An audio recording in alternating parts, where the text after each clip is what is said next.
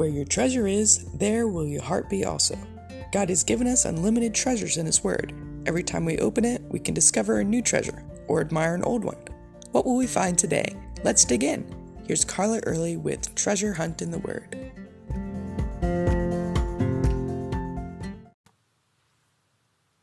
Have you ever heard the song, I Can Only Imagine? If not, it's worth your time to look it up and listen to it. What do you think your response will be when you stand before the Lord and see Him in all His glory and majesty? Some people have told me of different questions they plan to ask when they get to heaven. Beloved, I absolutely guarantee you will not be asking any questions. Any concerns you had here on earth will be completely swept away when you see the Lord face to face. Isaiah didn't have to imagine what he would do. He did see the Lord, and he was overwhelmed by His glory and majesty, overwhelmed by what was going on around the throne. But most of all, he was overwhelmed by his own sin. Instead of joining the seraphim crying, "Holy, holy, holy," Isaiah couldn't help but realize he wasn't worthy to be in the presence of the Lord's holiness. He cried, "Woe is me, for I am undone, because I am a man of unclean lips, and I dwell in the midst of a people of unclean lips. For my eyes have seen the King, the Lord of hosts." I imagine that might be our first thought as well. But for those of us who have put our faith in the Lord Jesus Christ, we know that's why He came to die for us. So through the price that He paid, our sins could be forgiven, so we could be in His presence and live with Him forever. But this hadn't happened yet, so in order for Isaiah to be able to converse with Him, the Lord made a special provision for Isaiah. A seraphim took a live coal from the altar, touched his mouth, and pronounced him clean. Then Isaiah heard what he'd been brought to hear. The Lord asked a question. "Whom shall I send, and who shall go for us?" Now, God didn't give any details.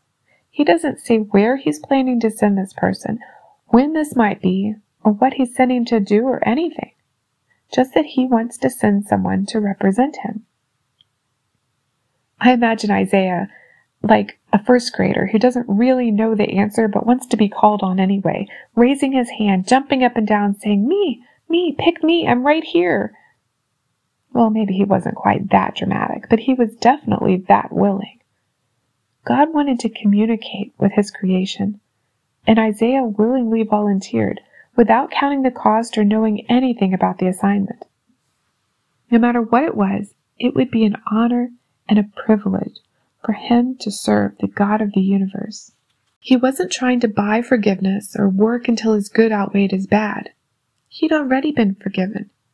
He just passionately loved his God and wanted to serve Him.